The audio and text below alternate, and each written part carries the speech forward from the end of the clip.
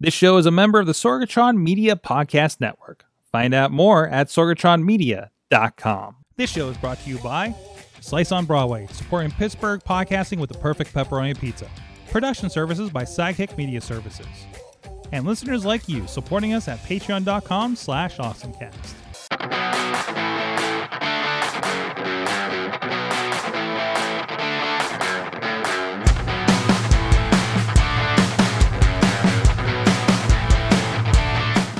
It is the Awesome Cast. Time to get geeky, get awesome. I'm Mike Sorg at Sorgatron on the Twitter here in the Sorgatron Media Studios in Pittsburgh, Pennsylvania. And we are ready to get awesome tonight. Excited to be back in Pittsburgh because it's the travel season is now all year long, and I love it. And it was my first one of the year, except for the snow. I could do without the snow. But I'm sure we'll sort through that over the next couple months. But we got our crew with us. First of all, the always awesome gadget guru for Big Bank International, Esquire. He is in Studio C in the Big D of Dormont, PA. He is the Chilla. How are you? Hello, sir. Hello, sir. Sorry, I was running a little bit late, which then I guess in turn caused us to start late. It's so fine. My apologies. No, you're fine. No. I'm the one that was going on about my internet woes at an esports arena before the show. So don't worry about it. before I heard where you were at when you were talking about the bandwidth, I'm like, did he go to Nebraska? No, Indiana. I'm not going back to Nebraska anymore. Actually, it's not on the list anymore. It's not on the map. No, it's not on the map anymore. We tried Las Vegas, and then everybody almost died from heat stroke. And then that's not real. I don't want to get anybody in trouble. No, it was not. There was no real danger. Well, it was 150. It's Vegas. It's Vegas. So there's Vegas. always something there's always going danger. on. Let's be honest. So your flip flops melt to the pavement. I mean, it's hot. Oh, it was. Well, I was worried about my camera melting. But actually, a lot of Michigan is going to be in my future actually. So, and the desert in the fall, I'm looking forward to. So, anyways, that's not here nor there. Also with you on for a moment there, Dave Potter of the iPhoneography Podcast is with us. Thanks for having me on, Sorg. Glad to be here. Glad you can be here. You were the Dutters replacement, the putters, if you will. Okay, that works. Actually, I gotta be careful because there already is a P Dutters. So like brother Dutters is P Dutters. Okay. She's K Dutters. He's P Dutters. I don't know. Did I reveal a secret? I don't know. I need the Dutters handbook here. I don't know what I've. Well, we did learn about Dutters that for her half marathon, she does have neon socks already. Oh, good. Official running neon socks. Good. So you will not be able to miss her at least. As opposed to the unofficial neon socks, I guess. Exactly. Okay. All right. Well, hey, let me do this right because I know I screwed this up on the other show. Now I'm really paranoid. I'm not going to thank Patreon some weeks because I completely forgot on the other show last week for some reason. But hey, check out everything at awesomecast.com. You can hit us up an email at awesomecast@sorgatronmedia.com, awesomecast on the tweeters, and of course follow the Awesomecast Facebook and a lot of the discussion on the Facebook group, on the Discord. The link now works from awesomecast.com, and over on the Awesomecast Reddit page you can find that too. And we're sharing stories throughout the week, and you can as well, and a lot of them make them here into the show. And you can subscribe and rate us on your favorite podcast app, and of course the video versions and the live streaming. We are live right now at 7 p.m. Eastern time, roundabout, over on the Twitter, over on the YouTube page, on the Facebook page, on the Sorgatron Media Twitch. We're on 4 locations, so there you can't miss us on a format. If you want to be a part of us and part of this and being in the chat room, you can watch us on any of those. And we do appreciate everybody that does jump in the chat room. Let us know what you think. Let us know if we're right or wrong about one thing or another, or whatever the case may be. We do appreciate you being a part of it. And also thank you to our Patreon supporters that are always a part of this and getting some extra content here and there. Hopefully we'll drop our esports internet conversation into the feed hopefully this week here. I know I think I had something from last week I need to put in there. So I was working on that a little bit today. Thank you to our friends at the Coffee Club level, Matt Weller, John DeGore, John Carmen, Cynthia Klosky, Scott McTaggart, and Mike Pound. And at the Fan of the Show level, Michael Fedor, Professor Buzzkill, and hey, Dave. Hey. You guys can support the show too at patreon.com/awesomecast. So let's get straight into our awesome things of the week. I can't, and here, let me kick off with this. I skipped this last week, which I'm glad because I watched so many more of these. I stumbled upon the Oddworld edition of this thing, Ars Technica, which I think we've used as a news source here and there on this show. They do a wonderful um, series that I was not aware of on their YouTube page called War Stories. These are interviews with video game developers, and in most cases it's a lot about like problems that they solve to make certain games to happen. Like Oddworld was a big one because it was so different at the time for the original PlayStation and what they had to do, and there's I've heard so much about the technology of CD-ROMs in this as well. Things like that. The Command and Conquer games and how those worked. MechWarrior 5 and how they had to deal with that. Really good interviews. You can kind of tell when they got the COVID area and everybody's on Zoom, but if they're in person, like they're shot really well and everything. Really cool. There's this one about Ultima Online and how they had added this thing where you could like hunt on there, and it was a persistent server, I think regionally or worldwide, and you would just have this thing where acts like just all the users would just ravage the wildlife across the entire server and just like broke the game, and then they started like easing it off. There's a thing, I think it was the Forza was talking about, the artificial intelligence they use and how they're using server side technology when you're playing that game on your console, right? Really cool. It gets kind of technical, but not too crazy. But really cool to talk about, and a lot of times it's things that are obviously well solved by now. But it really kind of, it's just a really, really awesome breakdown. Diablo 3 was another one. How Diablo 3 wasn't going to be, I think it was going to be a turn-based show, game originally, or something like that. And they always play fun because it's always like they always have these sections that are the problem and then the fix, and then they completely like tailor it to the aesthetic of that game. Like the titles, if you saw us on video, were all based in the based in the Diablo kind of font, the fiery font kind of situation over there, right? So like I think it's really cool. I've been really, really enjoying it. It's a great thing to kind of throw on. Like today I was doing a lot of kind of video posting and social media scheduling for indiewrestling.us. So throw something on the background and just keep your mind going. But I really enjoy it. Definitely recommend it. Go on the Ars Technica YouTube page, and there's a whole playlist of war stories there, and there's a bunch of them. I think they've been doing this for a while. Just a very, very well done series. So that's my awesome thing of the week. I don't know. Have any of you guys come across this at all, or like they got everything from Myst to, like I said, Oddworld to Dead Space, talking about how they're trying to make the scariest game. Amnesia, about tricking players into being scared of things that aren't actually there, that they didn't even put into the game. Concepts like that. But I don't know. Have you guys come across this series? I haven't, but I'm super interested. I actually pocketed the playlist because it's kind of nice. There's nothing. It doesn't look like there's anything over maybe 15 or 20 minutes. Oh, so yeah. You could hit out a bunch of these. Did they talk about doors at all? Because I heard like that's one of the hardest things to code. Doors? How do you mean doors? Yeah, doors in video games. In general? In general. So like you're talking about like Resident Evil when we saw a door in a cinematic or something? Yeah, and I'm actually Googling right now. Doors in video games complex.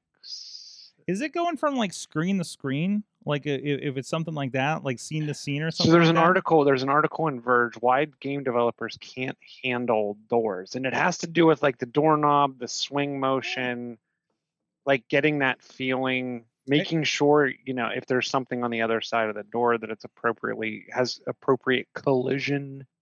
Mm-hmm. And I have a feeling I'm interested if there were to be like a really good. I'll have to read this article that The Verge put out, but I'm wondering if that's why a lot of doors in old video games, like if you remember the old like Wolf 3D, they were all slide panel doors. Oh yeah. There was no door that actually swung. And in an era where that shouldn't have been, right? Obviously something like Doom where you have futuristic, Star Trek sliding doors, that makes a lot of sense. So there's a number of things that I've read, or a number of like just little blurbs I've heard about how doors are so complex to the point where in a lot of times like they end up dropping the doors. There's Like no doors in this place. Yeah, there's just no yeah. doors in this place. I love it. I love it. No, it's stuff like it is stuff like that, right? Talking about the processing. Look, I think it's really cool when they're talking about, um, you know, Myst was like one of the first games that used CD-ROM, and how do we load these things, or how did they illustrate and then process these things into the computer, right? Like how they were like buying as many in the most power Mac as they could and get them ready, and anytime they walked out of the office for lunch or for the night, it's processing, and things like that. It just seems so bonkers. Or how Oddworld went out the door with a game killing bug because they had to. you know it's just so wild. It also makes me glad I'm not in the video game industry, because it's more like this is like a talent and product and um problem solving skill that is beyond anything I could comprehend. And we all work in pretty big problem solving kind of industries, all three of us. That's it's really cool to see. And of course, there's people at the height of the game for this kind of stuff too. So, but go check it out. Ars Technica's YouTube page. It's called War Stories, and it's all about video games. I love it. Love it. Let's stay on the video game side for a moment. Chilla, I see that you've mentioned this a few times before about the Skywalker salad. Yes, Saga. Skywalker salad. Is that it? Yes. Now with more berries from Endor. Now with a side of blue milk. Yes, with the side of blue milk. That's what I put on my cereal in the mornings. So finally, after I don't even remember when they announced this. It had to be like 1999.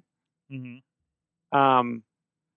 So Star Wars: The Skywalker Saga Lego game is coming out. They finally announced a launch date. It will be here on April 5th. Simultaneous releases for PlayStation 4, PlayStation 5, Xbox One, Xbox Series X, nice. Nintendo Switch, and PC. There's a number of pre-orders. Pretty much anywhere you buy the game, you're going to get it for $60.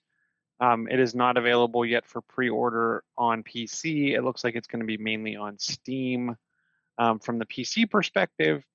And if you really want to get your cup of blue milk, you can order the deluxe edition. I think it's about $20 more. Maybe it's $69.99. Maybe it's $69.99. It's $70 instead of $60.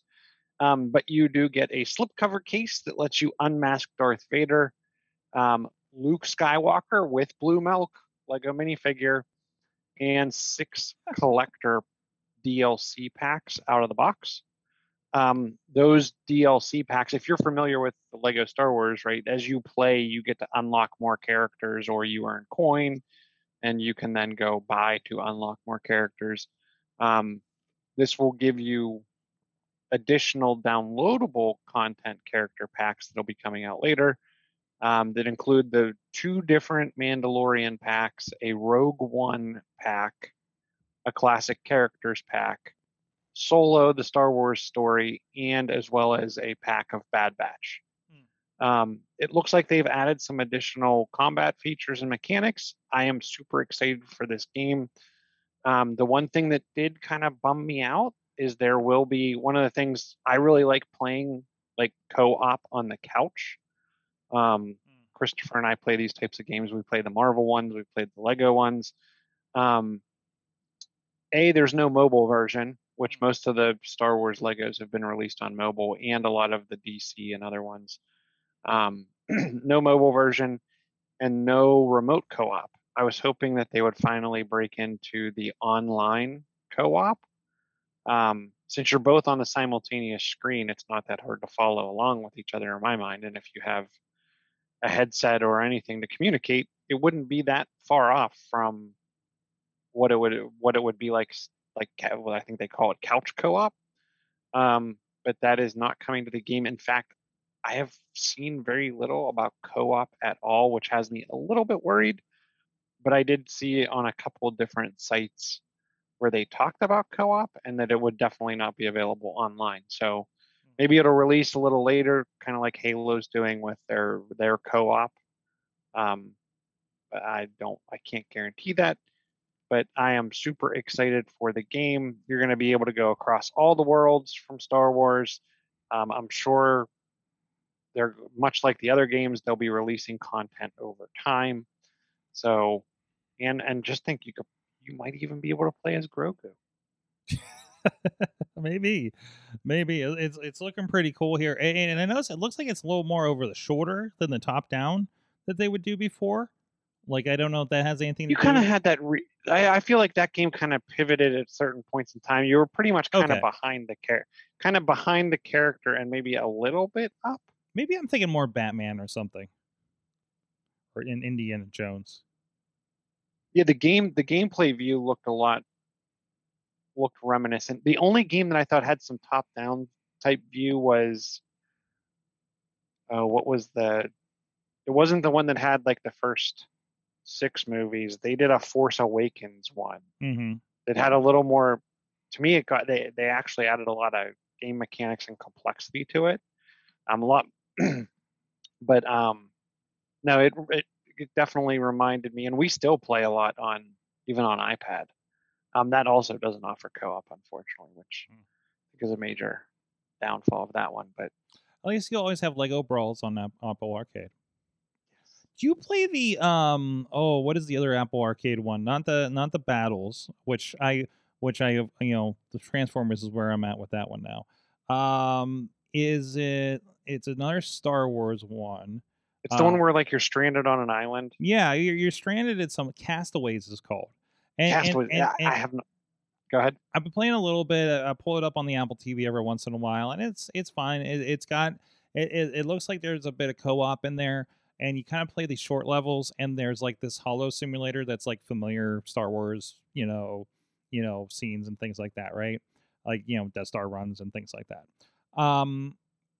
But I don't know. It's a nice little mobile game, I guess, and they say it plays kind of nice on the Apple TV, but it's not like, and I don't know, maybe I'm just not deep enough into it, because I think I'm just past tutorial stuff on it. I'll pop in for like 20 minutes and be like, move on to something else.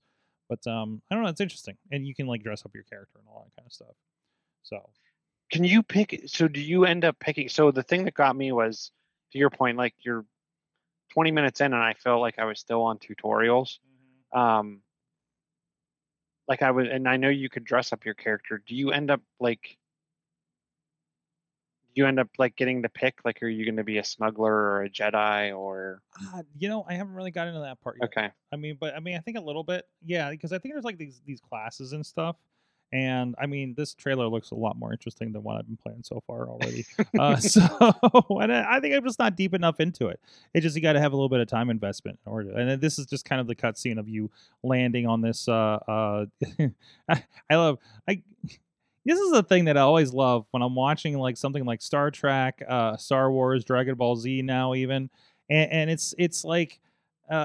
You land on a planet, and the presumption is the planet is all the same thing, or you landed on the planet and went to the one settlement there. Have you noticed this? It was like, it's a giant universe, but there's only one place to go when you land on Tatooine. That's why I've been enjoying Book of Boba Fett, because you're just like, we're not talking about Mos Eisley the entire time, right? Oh, there's this other one. Also, giant desert planet. Apparently only two things. But anyways, that's enough of that. But Potter, what is your awesome thing of the week?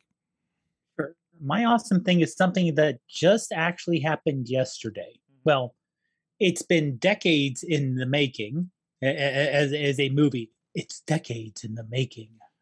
But it finally reached where they wanted to put it yesterday. And that is the James Webb Space Telescope. Ooh. There were 400 individual times of failure. Oh, geez. From launch to now, 400 individual times that if this thing broke, it's space junk. If this thing broke, space junk. This thing, space junk. and it worked flawlessly. They were shooting for, I want to say, they said if everything works as nominal, 10 years. This thing works so perfectly, they have 20 years worth of fuel.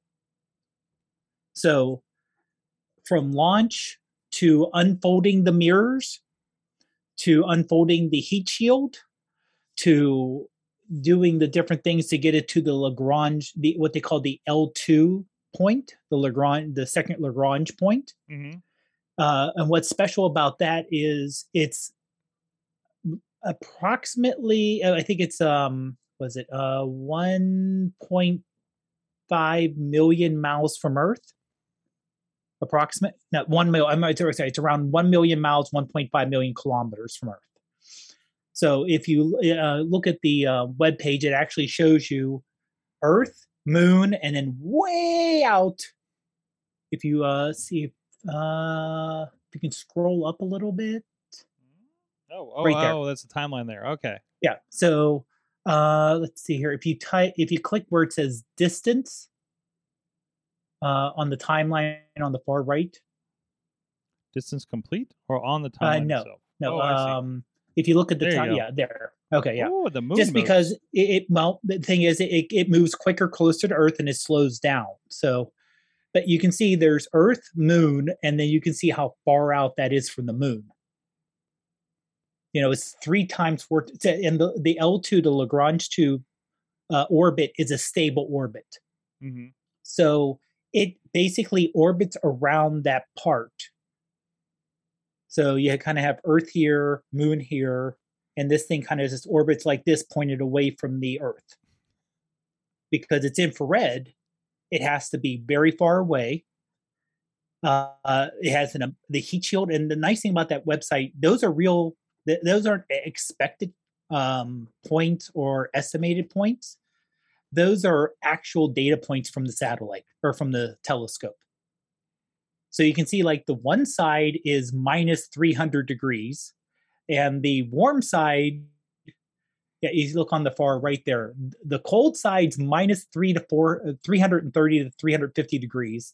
The hot side, the side actually facing the Earth and the sun, is between 55 and 129 degrees Fahrenheit. And since this thing is an infrared telescope, if there's any heat that leaks from one side to the other, that'll overwhelm the signals they're looking at.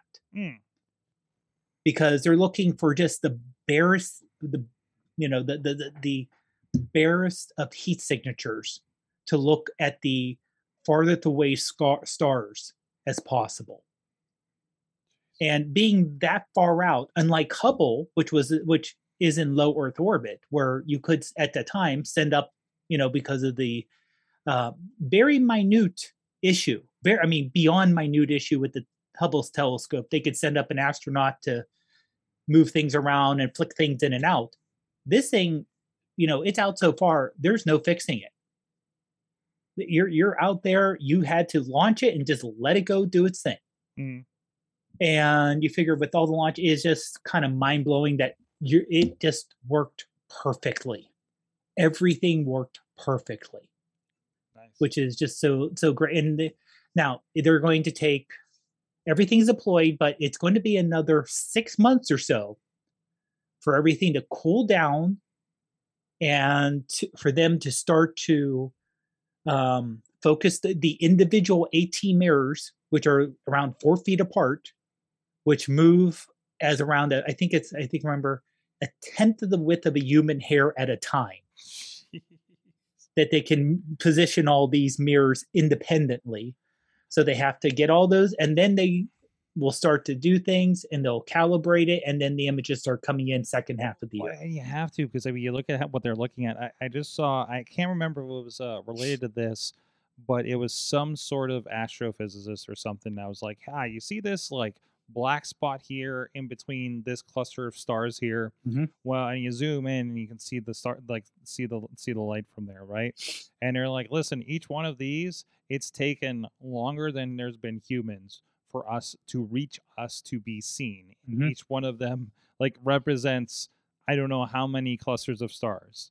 It was like this big mind-blowing thing about the size of the universe, Mhm. kind of thing, to make you, feel absolutely insignificant. So, But I um, will say individually, yes, but the fact that you know humans, there's no, this isn't magic. These are humans working their okay. I don't think this is too hard on the show, working their ass off for mhm, decades. Scientists, engineers, working with the launch people. Orbital mechanics is nasty. mhm, I actually, when I was in school, I remember doing it. Orbital mechanics is nasty. Designing something to survive the launch and the heat and the cold, and in a little confined space that has to unwrap itself on its own. All that is incredibly. It's like you can't say, like the aliens. These are people. mhm.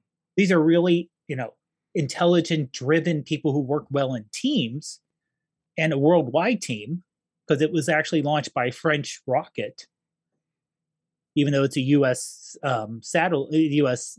telescope. It was launched by the Adrian 5, I think it was called but it was a French rocket that launched it because when this was originally done, SpaceX hadn't launched anything yet. We didn't have anything home built that could launch it, so we had to use the French rocket to launch it because there was nothing there. It was that long ago when they had to start designing this. Mhm. And I think the thing I think you're talking about was the Hubble, the deep space image, where on a whim, for lack of a better term, they said there's a little postage size spot in the sky. We can't see anything right now with our current telescopes. It looks completely black. It looks like there's nothing in there. Let's use Hubble to take a photo. And it was like, it's completely filled with stars. Mhm. Mhm. Mhm. Turns out. Yeah. So It, yeah, it just and again, how perfectly everything worked. How, people were like, oh, it's delayed again. Oh, it's delayed again. Well, it's delayed because you have one shot. mhm. This isn't, well, if it doesn't work, this is beta test. We can fix. No, we can't. Yeah, you can't just deal with a blown up one of these. It's 10 years of No, work, right? Like no. SpaceX does. It's a different thing. But also, like, Yeah. I don't know that SpaceX would have been able to make something like this, right? It's a different Yeah. and that's because I think both methods have their advantages. SpaceX is a Mhm. very we're going to go and break things and go, and everything, and NASA and those that have worked with NASA are very like, we are going to do every calculation to make sure this Yeah. is right before we even try it. Yeah. Which adds a lot of time. I mean, Mhm. frankly, it's a lot of time, and and that's fine. That's Yeah. science. That's science. I mean, there are certain things that, yeah, you can do quick and easy and cheap. And if it busts, no problem. You have an extra copy in the back you can throw up there. For this, you don't. And for NASA versus SpaceX, and remember, NASA is a government agency. If something busts there, forget about people dying. If something busts that's a big, you know, high profile event, you got congressional hearings Mm-hmm. and you got congressmen going up there doing their, well, sir, I even though I'm going to talk in front of you for the next 5 minutes and use big words because that's what I like to do as a congressman. And you're like, yeah, we don't want that. Mm-mm. We want to be able to do our job. We want to be able to, it's I truly believe most people on their job, but especially people at NASA, are like, we want to do cool things. We went through all this school, we learned all this stuff to do cool things, like telescopes like this. And can you just let us do our cool things without looking over our shoulder when you have no idea what you're talking about? And Mm-hmm.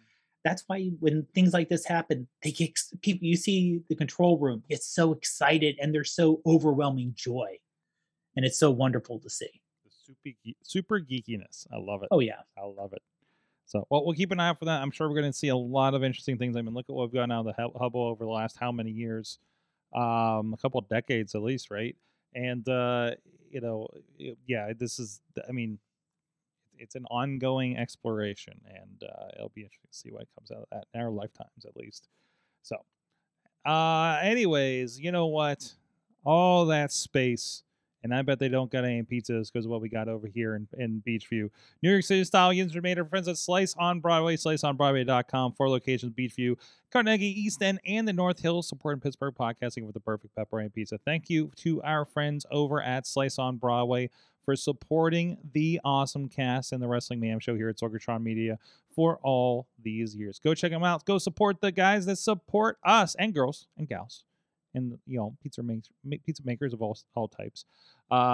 So thank you to them for supporting us, and go support them, please, if you will. Let's see what else we got here in the lineup. Let's hit a little bit of gamingness. I think we got it at the top here. I thought this was interesting. Now, this is only, if I recall, this is in Korea and I think another, like maybe Australia or something. Taiwan, maybe. So this was interesting. Google Play games are now available on Windows in a 3-country beta. So we're talking about this was announced around the time when we started talking about Apple Arcade. Google says, "Hey, we're going to do that too." I do believe. Well, it's not even. No, it's not even. It's just the games on Android. I don't think there's a subscription service at all, right? So they're calling it access to popular play games and titles on the Windows PCs. It appears to be. I think they kind of have sort of their own sort of store. Is Hong Kong, South Korea, and Taiwan are going to get it. They can get into titles like Mobile Legends, Bang Bang, and Summoners War. So a lot of those kind of other branded, mobile kind of games. I'm sure somebody's addicted to, especially in these regions that love those kinds of games. So, so this is interesting. I mean, this is more of that, syncing between platforms, Android and Windows playing together, because Windows does not, or Microsoft does not really have much of a mobile play, except for if you want to talk about, the cloud gaming on Game Pass, which I'm sure they are really kind of more in the Android camp because they're able to drop an app on Android without having to work around like they had to on the iPhone, right? But still, this is a pretty good play for it, right? I mean, it gives you. I mean, this is the thing that like loads Candy Crush in your start menu. So, and you look at this. I mean, these are very mobile-y kind of games. It's not like you're playing a Call of Duty on this or anything like this. The most impressive one, and the one I usually love to see, is the Asphalt games, because they're the ones that feel like a console racing game whenever I play one of those, right? Especially when you get it on something like an Apple TV that you can do that. And they're on so many different platforms. Another one that's popped up in like the Windows Store too. So, so I don't know. You guys ready to play? I mean, all of us, and practically all of us, have a Windows computer of some sort. So even if you don't have Android, you can still kind of dive into this a little bit, right, Chilla? Yeah, and I'm wondering what this means. Like, are they going to have to get agreement from the game developers? It obviously from that video, it shows they have a lot of the major ones. But the one that comes to mind for me is, what about Pokemon Go? Am I going to get use of the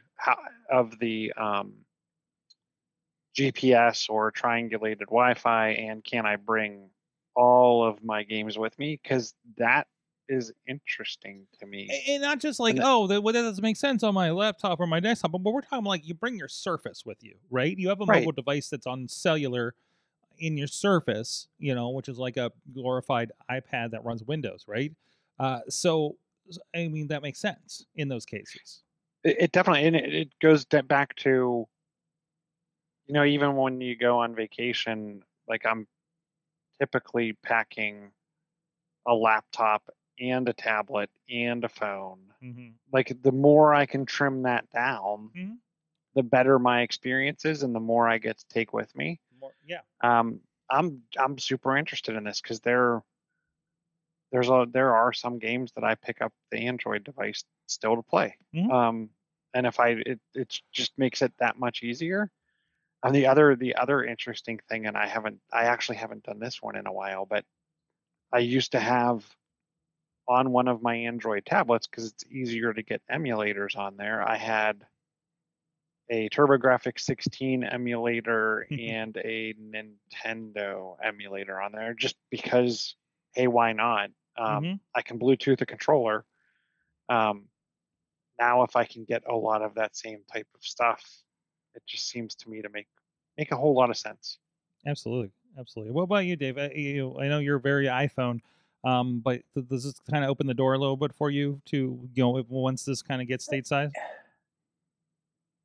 Possibly. It depends on the games that are there. Mm-hmm. I'm not heavy gamer, to be honest. Mm-hmm. But I could definitely. I mean, if you can expand out where things are done, that's always a positive, because we all know Microsoft, like you said, they've given up on mobile. Windows Mobile, they have the white flag years ago. They've given up on that. But Google, even though Chromebooks are popular, they're popular for schools because they're cheap. But I don't know how many people are going out of their way to buy Chromebooks just for use around the house. Right.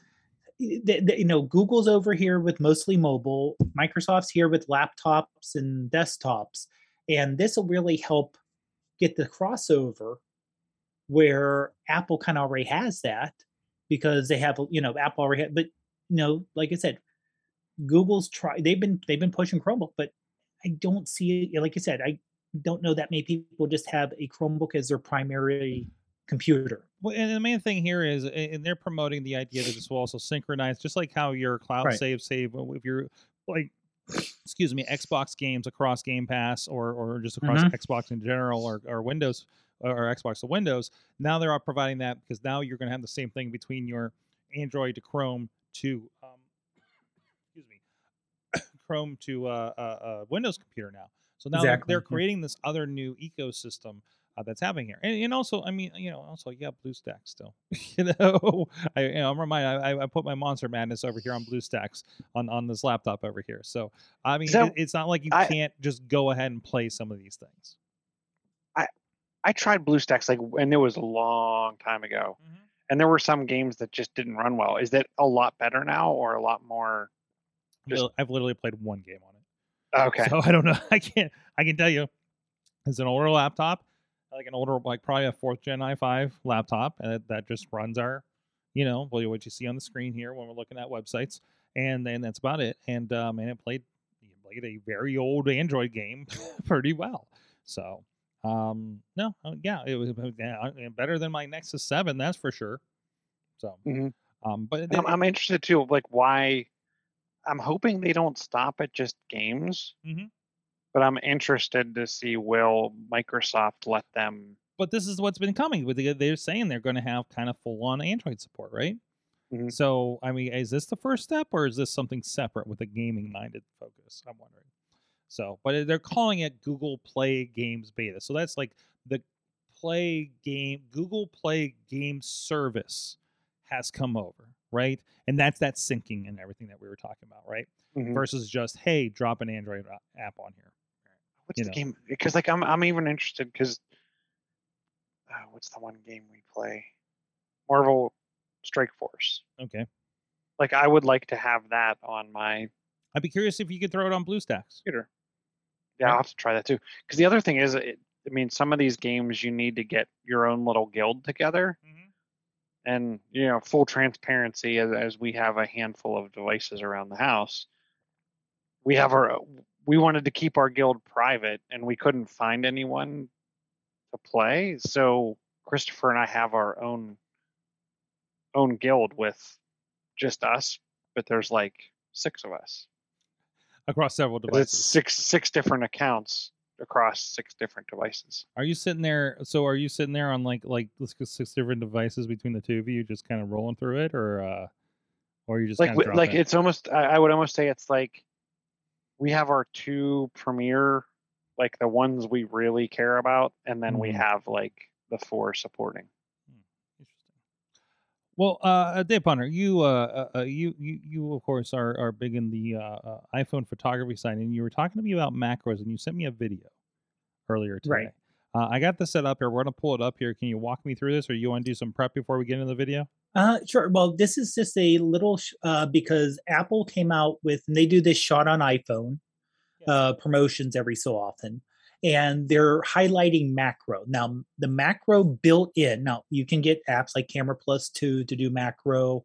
Halide has an amazing macro feature. Mm-hmm. But if you have the iPhone 13 Pro or Pro Max, they have macro built in where you don't need an app. You just have to get really close. It's literally one and of it those three switches. lenses, right? It's literally one of those three lenses. Right. So it uses either the wide or ultra wide, and you can actually get within a couple inches of something to take a photo. And can I tell you how much that has been helpful just in like, I'm not like taking macro photos, but I need to take a picture of this Wi-Fi password, this this information here on the side of a thing, this QR code, like, and if you haven't worked with one of these newer higher end iPhones that have the multiple lenses like this, it is very interesting to see, and I see this on the wide angle too. Like if you're right on the edge of that thing and the that where it's kind of doing that auto trying to figure out what the depth is, you see this kind of fade into a different zoom, right? And that's it switching to the different camera. So that's been really interesting to watch in practice, and not like in anything on purpose, just in day to day. It seems to happen depending on what we're doing. Setting up for a shot. Hey, we're gonna take care of, take a picture of the two of you guys in front of the studio last week after the show, right? And you see that switch as you're going through things. So, but anyways, so you have the macro contest going on right now. So tell me more about that. Sure. So you can post it. When I have it set up to when I post on Instagram, and also post on Twitter using if then that.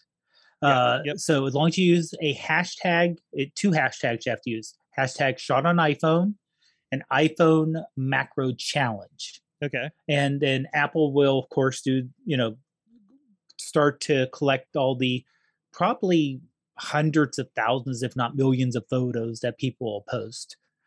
Given the amount of iPhones out there, even the amount of 13s that are out there now, or 13 Pros that can do this, and then they'll pick a winner. Fingers crossed. It'd be nice. Mm-hmm. Kind of doubtful, but be nice. And I've seen people who have been picked in the past, and they'll do things like, well, we're going to use your photo on this giant 30-foot billboard in New York City to promote the iPhone. Yep. It actually, in the old, I'm trying to think, was this back on Tiny Shutter, or since we switched over to iPhoneography podcast, we talked to someone who was actually picked by Apple, and she had it was an iPhone 6 or 6 Plus that she used to take this photo. And they used it on a giant, literally a 30-foot billboard that you see. And it was in New York City, and said shot on iPhone. And you do get compensated for it, just like anyone else, just like any other photo they use. So it's just, it's a nice thing to see if you're trying to get either inspiration, or not just overall inspiration, but like, oh, that's a technique that someone may have used, or that's a setup they use to take a shot, or there's an angle that, if I want to think about macro shots, you can then use, you can then search either Twitter, Instagram by that hashtag, and look at all the photos, and you can say, oh, that's a good idea. I should try that. Or I didn't even think about that. Even if you don't get into the nitty gritty, it's at least something to get people started on the way to get thoughts on what because honestly, the imagination is where it all starts. So if you don't even think, hey, I'm going to try and go in this direction, you don't even know that direction exists. And you can get that by looking and seeing what other people have done. So you sent over a sample here of macros as well. Can you talk us through this for the audio? Sure. And I'll go and play it here. 1 second. We'll get started. So all right, there's a look at all the icons on your phone. And we'll load that up. So this is a screenshot of me actually. Now this is just my back patio, and I did it in the afternoon, so there's enough light. And I just wanted to take a picture of the wicker and the snow on it. Now you notice as we had close, do you notice that right when I got closer, you saw a little bit of a shift right there? Yep, that was what I was talking about. Yeah. That's the switch into macro mode. So that, like I said, this is just taking photo on a table outside. Now you can either do, I took a photo with the 1X lens, but then I also switched to the wide camera and took a picture right on the edge. And it's also relatively switching. Like when you see that kind of shift, that's it switching the actual lens it's using, correct? Yes, and it's also switching how the focus is done. So it'll actually through the ultra wide, it'll actually change the focal length so you can actually get that close. Because unless you're using a third party camera but built in, the fact that you can just get close and it automatically knows you want close and it'll automatically focus. Yep. Yep. And the other thing to keep in mind, this is true. I don't know if it's only with the 13th or with the newest version of iOS. You take a photo and it's doing enough computational work. It takes a half a second to a second to get your final photo. Mm-hmm. Unfortunately, so if you take a photo, it's taking that second, but also remember, it's doing a lot in that second. And we've talked about how high end the chips and everything are on these phones. Like it is processing a ton of stuff. Yeah, it's basically almost going pixel by pixel of the photo, comparing it. Because the way Apple thinks of the camera is not three. It's not three. They don't think of it as 3 different lenses. They think of it as a camera combined that just happens to have 3 lenses, and we'll use information from whatever we can to kind of combine. Mm-hmm. So if you take the photo and you look at it immediately, you go, it doesn't look that great. Mm-hmm. Let it wait a half a second, and then you get the, like you said, if you go back to the kind of the end of the video real quick. Hold on a second. Yeah, that's okay. You can see the final image I came back with. Here, I'll pull that up here for you guys on audio in a second. So there, you're still in the taking the picture mode, I think, here. Okay, yeah. And then we'll come back to the picture. Yeah. And this is, I mean, we're looking at snow here, right? Like, and it's looking like I'm seeing the detail on the snow and everything. Okay, and here comes, there you go. And there we go. Yeah, you see, it looks like a bad web image load there, and then when you're zooming in on these snowflakes, that's incredible.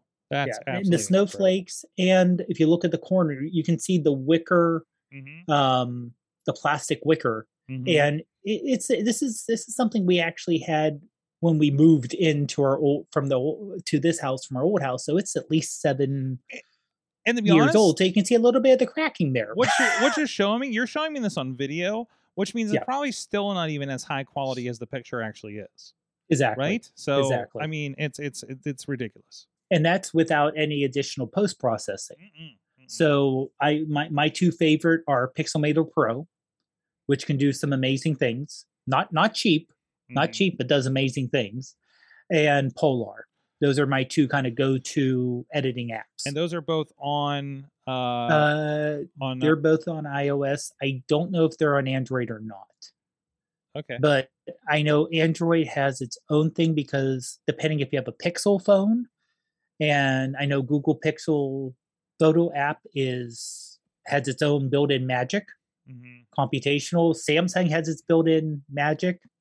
Now, the one thing nice about Pixelmator is I purchased it as an iPad app, and you got the iPhone app at no cost. Yeah, it's one of the apps. It has tons of machine learning. It can up the resolution. This is pretty nice what it can do, even without the presets. Just correcting things, sharpening things. And Polar Polarr. I like their presets. I like some of the different things you can do with the different scenes, and some of the effects you can do, like what they call dehazing. That one is free. If you want the full features, you have to subscribe. But honestly, I get so much out of the free features, I haven't needed to subscribe. But also, these 2 are also good alternatives to not necessarily Photoshop, but to any like Adobe platforms that you want to do. Because there's different masks you do here.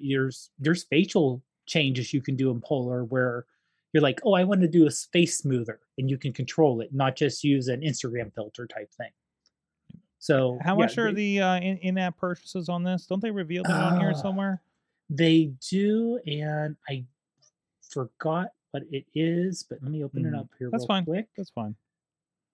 We don't have to dig too deep into that, but Here we go. Okay, so a monthly subscription is $3.99 a month. okay.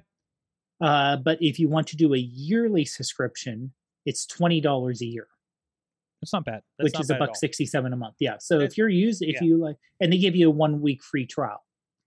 So if you want to do the 1 week free trial, you're like, oh, I really love all these extra features. Honestly, like I said, software is not cheap. Mhm. I mean, it's cheap compared to what it used to be, but it's not cheap to make, or at least really good software Mhm. is not cheap to make. So Mhm. supporting people who are putting forth a good product, that's a good thing in my mind. Mhm. Absolutely. Absolutely. Go check it out. Hey, this just reminded me, this had nothing to do app wise other than it's an app.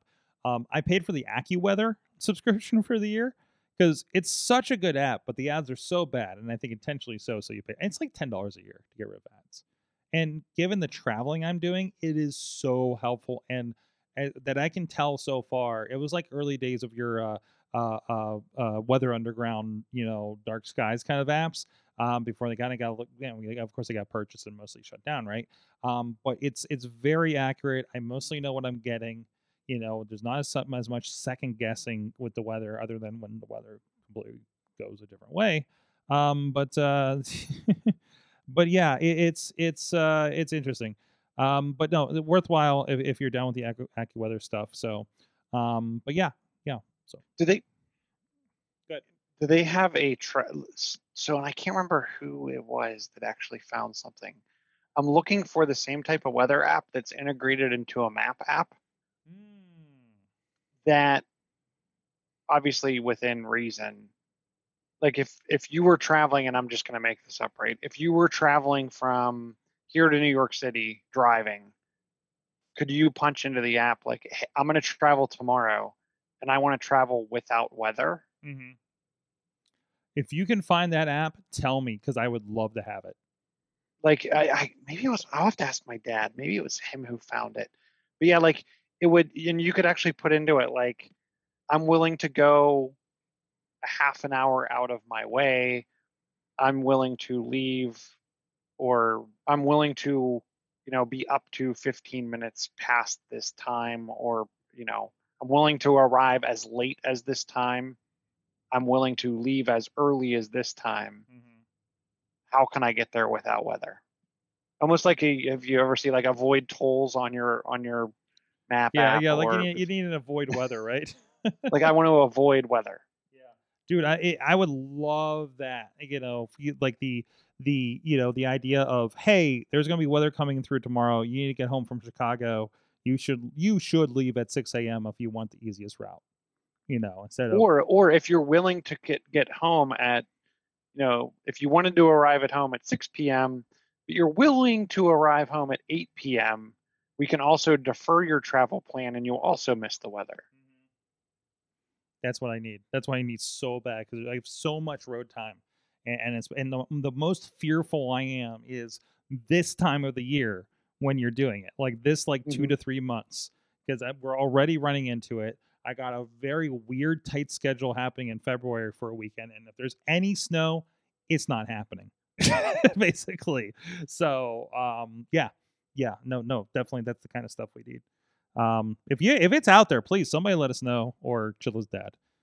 So speaking of, hey, it's pumpkin time, so we gotta get this thing wrapped up. Dave Ponder, thank you so much for coming back on the show.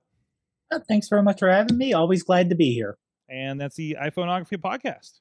Yep. And on Twitter and Instagram as ProfPod. And now TikTok. Hello, fellow children, as Dave Podner Jr. Welcome to it. I've been seeing you on there. I've been seeing your reaction videos pop up.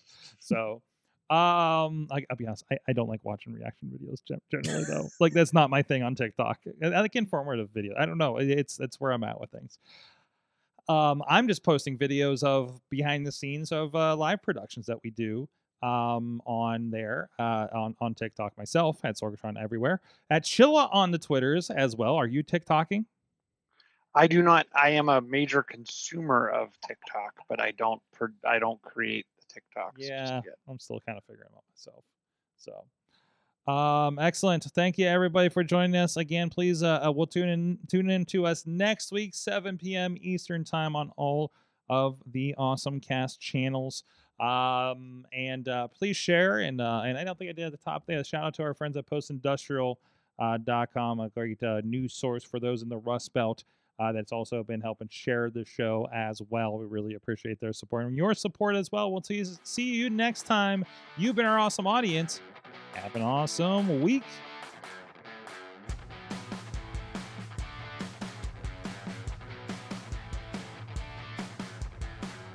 This show is a member of the Sorgatron Media Podcast Network. Find out more at sorgatronmedia.com.